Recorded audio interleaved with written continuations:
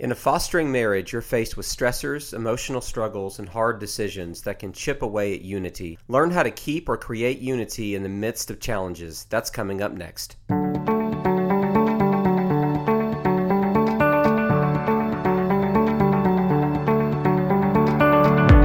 A marriage that takes on the fostering journey. That's what we call a fostering marriage. And this is the show where you learn to keep your marriage the priority and make fostering fit into it, not the other way around.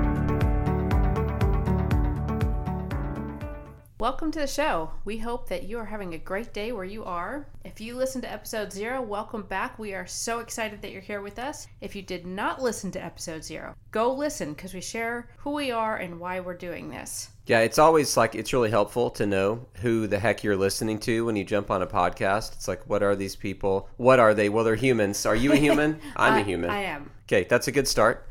So you can relate to us in that way.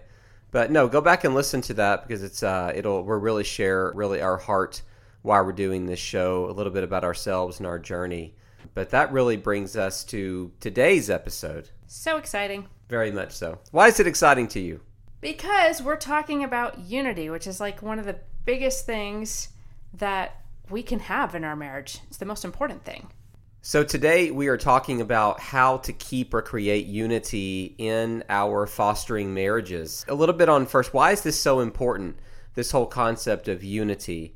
So we are Christians. That's our background, and we come from that perspective often. But even if you're not a believer or a person of Christian faith, please don't be offended by that and let that turn you off, because we hope that you are still going to gain a ton of information that's going to help you from this show. That's our belief system, and so we don't shy away from that. So that's what we'll talk about that a lot. But this whole concept of unity is really what marriage is about. That we are either contributing to unity every day or we're taking away from it.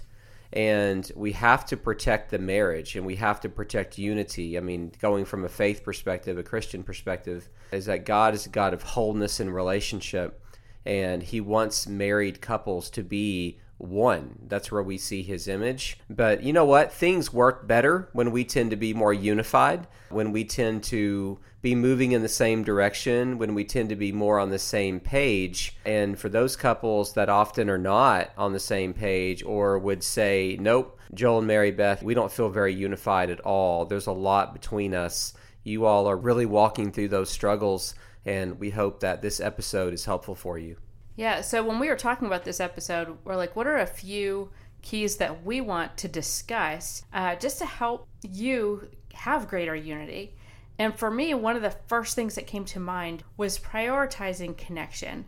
When we got our foster placement, this is our second one, but when we got really both of them, there was doctor appointments and there was visits with biological parents and therapy appointments and appointments with DCS and just there's a whole litany of things to do. And all of a sudden, you're like out of time, you're out of energy, you're drained, because that's just things to do and not even parenting these little people that have come into your house. So for us, I was like, we need to have time together. We need to connect, because when we don't connect, that's when we start not being on the same page. And so prioritizing that time is super important. And the thing is, it's going to look different for every family. You just kind of have to be intentional and make it happen. Don't let your pride keep you from calling your best friend and saying, hey, I need a break. I need to go out with my husband for a night. Can you watch the kids for one night? DCS offers respite care. If you're with a foster organization, maybe they offer respite care. But find a way to make that happen for your marriage. So like for you, why that I think probably connection and all things that means is probably even more important for you. And I think a lot of that is because you're at home every day. With small people. You're with small people. We have 4 kids. 2 of them are our foster kids. I go to work every day and I play with adults. You're with kids all day. Yeah. And so I think your job is far harder than my job is. In your words, like why is connection so important? Well, first of all, so I don't lose my mind. That's helpful. Frankly. I also selfishly benefit from that. Yeah, well, whoever I can benefit is good. But also, when we don't spend that time together, I find myself feeling like I am doing this completely on my own. Even though logically I could go to a place and be like, that's not true. When you're home, you're very much engaged. But because I do take on the bulk of the tasks, I can get to a point of feeling very isolated and very alone. Especially, I mean, we know plenty of adoptive and foster families, but our closest friends aren't actually adoptive or foster families. And so a lot of times they don't understand to the depth of what I'm going through because they haven't experienced it. Yeah. And so for me, that's such an important time to connect with another adult, but specifically to connect with you as my partner and as my best friend. We need to have that time, and we need to make that a priority so that I'm sane and healthy and good for the kids. Yeah, so it's like one of the things I'm hearing you say is that it's not just about just getting away from the kids. Right. Because you can do that by yourself. Right. It's not about even getting away and going to a movie. It's not about going and just going away. It's about being able to actually connect in the marriage when especially when we're not parenting, when we are on dates, when we're on weekend getaways. And I think that's where communication comes into play so much. That it's not good enough to just sit there and watch a movie. It's like the connection is truly the most important part. I think that's so important. Yeah. Because it's I think it's easy to say, well, let's just get away from the kids and then maybe you can do your thing and I can do my thing and let's get you a break. Because that's really not at all what you're saying. No, I mean, I could get a break, but having that time away with you where we can bond and we can reconnect and be on the same page and see the things that I love about you, where it's not just all focused on children. Yeah, because, I mean, if you're on this journey, I mean, you know how consuming that can be, especially depending on the stressors and the challenges that are there, that how much of your attention is on the kids. How many conversations does it dominate? That even on a date night, are you finding yourself talking about the kids, talking about fostering, talking about figure out other things to talk about? This is why one of the premises of this show, or one of the priorities, is that you make fostering fit into your marriage, not the other way around, where it's well, now we're married and now we've decided to foster, and then our marriage becomes second or third priority to the kids.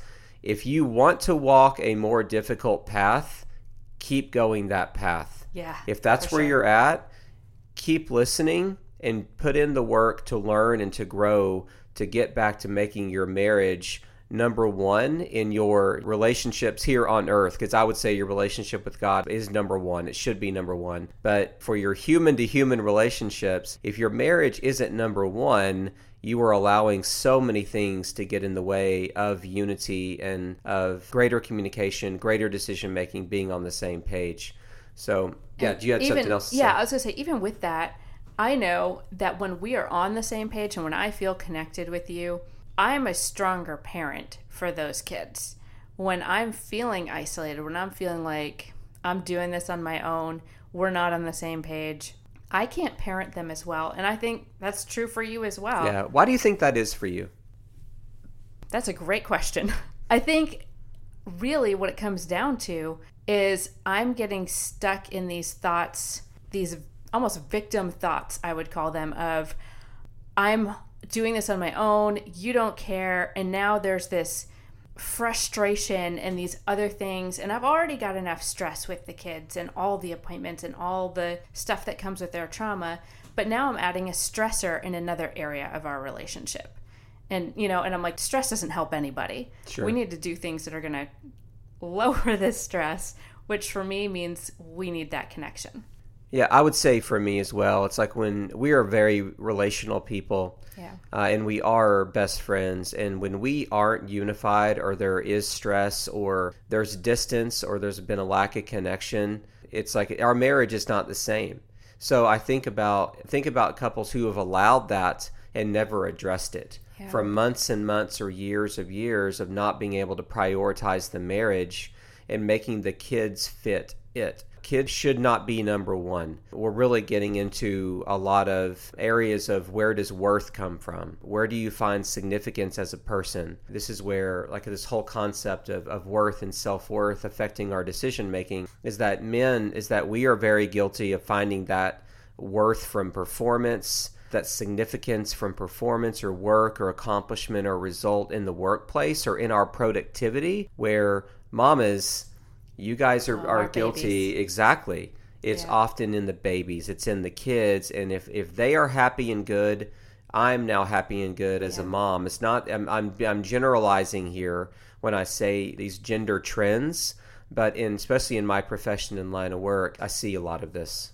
So that brings us really to key number 2, which is quality communication. So we are going to end up talking about quality communication a ton on this show, because when you're talking about maintaining a marriage or growing your marriage and improving it, if you don't have quality communication, it's just not going to happen. So much boils down to how good is your communication, and you're probably going to learn if you stick with the show and listen to it long enough that there is so much in us that comes back to how do we communicate. It's how we were raised, our training from our past, our personality styles. We're actually pretty soon we're going to do an episode devoted to personality styles through the lens of DISC personality styles in marriage, because it's a critical part of understanding each other and understanding your partner, let alone understanding how to better communicate with them. And we're not going to deep dive into that today, but right now, this key number 2 to creating more unity in your marriage is really focusing on the practice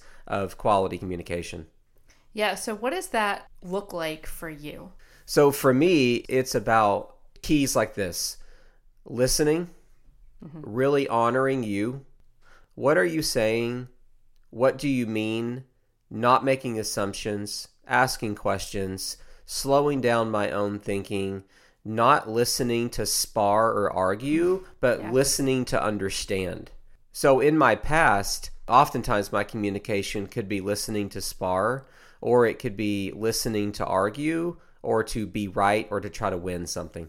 Yeah, I think those are really good thoughts. I think the assumptions and gaining perspective is something that we've both grown in a lot in the last several years. And just when there's even a potential conflict, you are so great about, okay, let's ask a question, and now let me ask another question, and just listening and trying to truly understand what I'm saying. And I feel very heard, where in the past, that wasn't the case. Sure. And so I think those things of assumptions and gaining perspective are really important.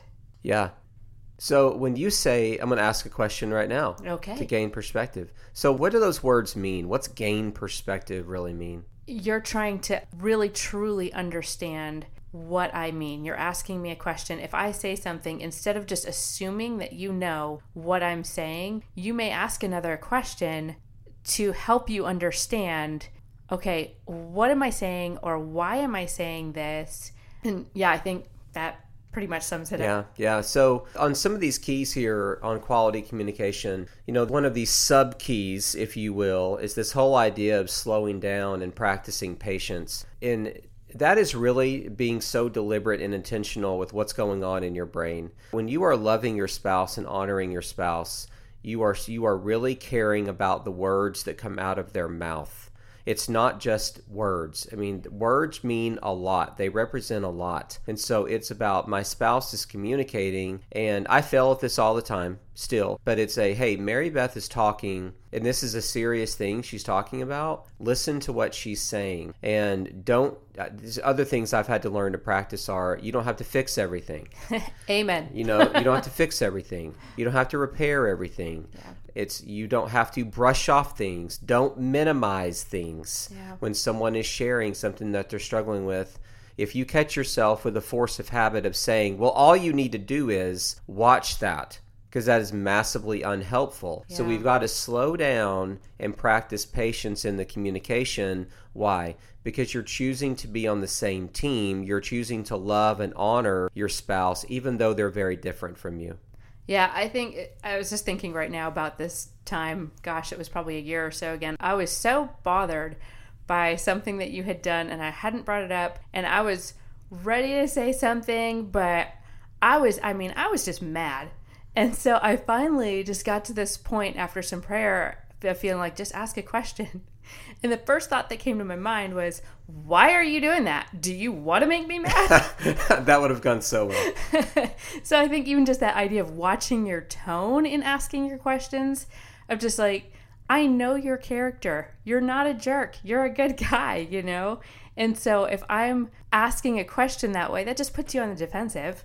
And now we're not going to get anywhere. Yeah, so let's share the story there because it's such a relatable story. So the situation was, there are those times, if I remember it all right, there are those times like when we go on vacation and then we get momentum of sleeping in, and then we come home, and sleeping in on weekends is so nice. And we actually are in a place where the kids actually don't get up at 3 o'clock in the morning, where they actually sleep in or stay in their room or whatever it may be, and we actually can get more sleep, praise the Lord. And so it builds up this habit. Yeah.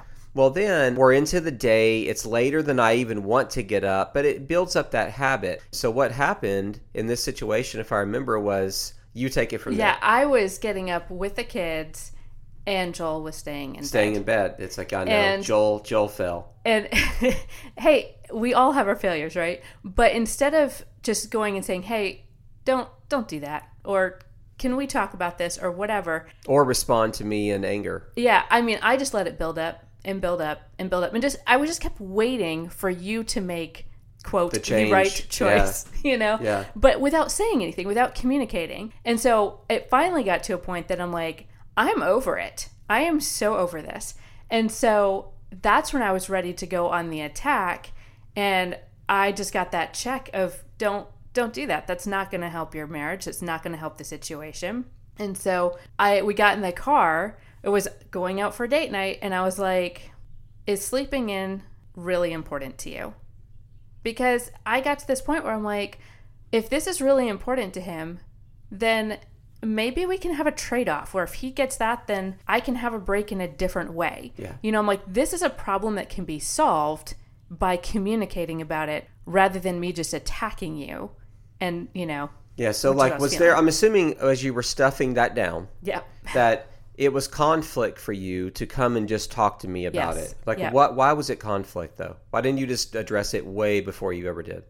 Because I was bothered by it. And so I don't know, because it's like I sit here and I'm like, well, that was really dumb because I know you, and I know you wouldn't have gotten upset about it.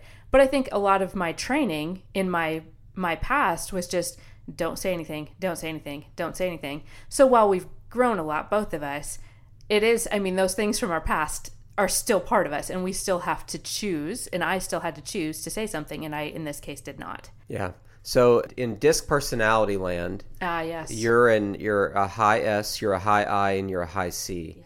So we'll get more into this in the future if disc is new to you, but the I and the S are relational. Well, the S personality style hates conflict. Hates it. Well, I have a lot of S in me, but you have more than me, and I have even more I than you do. And I have a pretty high C as well. Not as high as yours, though. So we're very similar people. So we hate conflict. Hate it. So when she comes to me and then you said, is sleeping in that important to you? My response was, not really. And I've even been thinking about this, and I know that I need to change this already. I'd already been thinking, this doesn't need to go on anymore. I don't need to be doing this. Mary Beth is out with the kids. Joel, you need to make the change.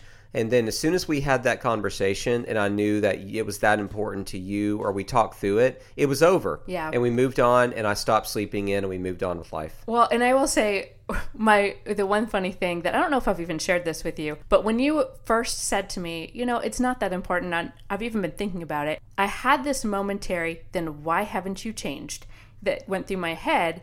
Thankfully, I held my tongue because, again, I think that brings us to the third key, which is being generous with each other. We don't have to say everything that comes into our mind. I could be gracious, and in that moment I chose, you know what? We've had the conversation. I played a part in this by not saying anything earlier. Just hold your tongue and move on.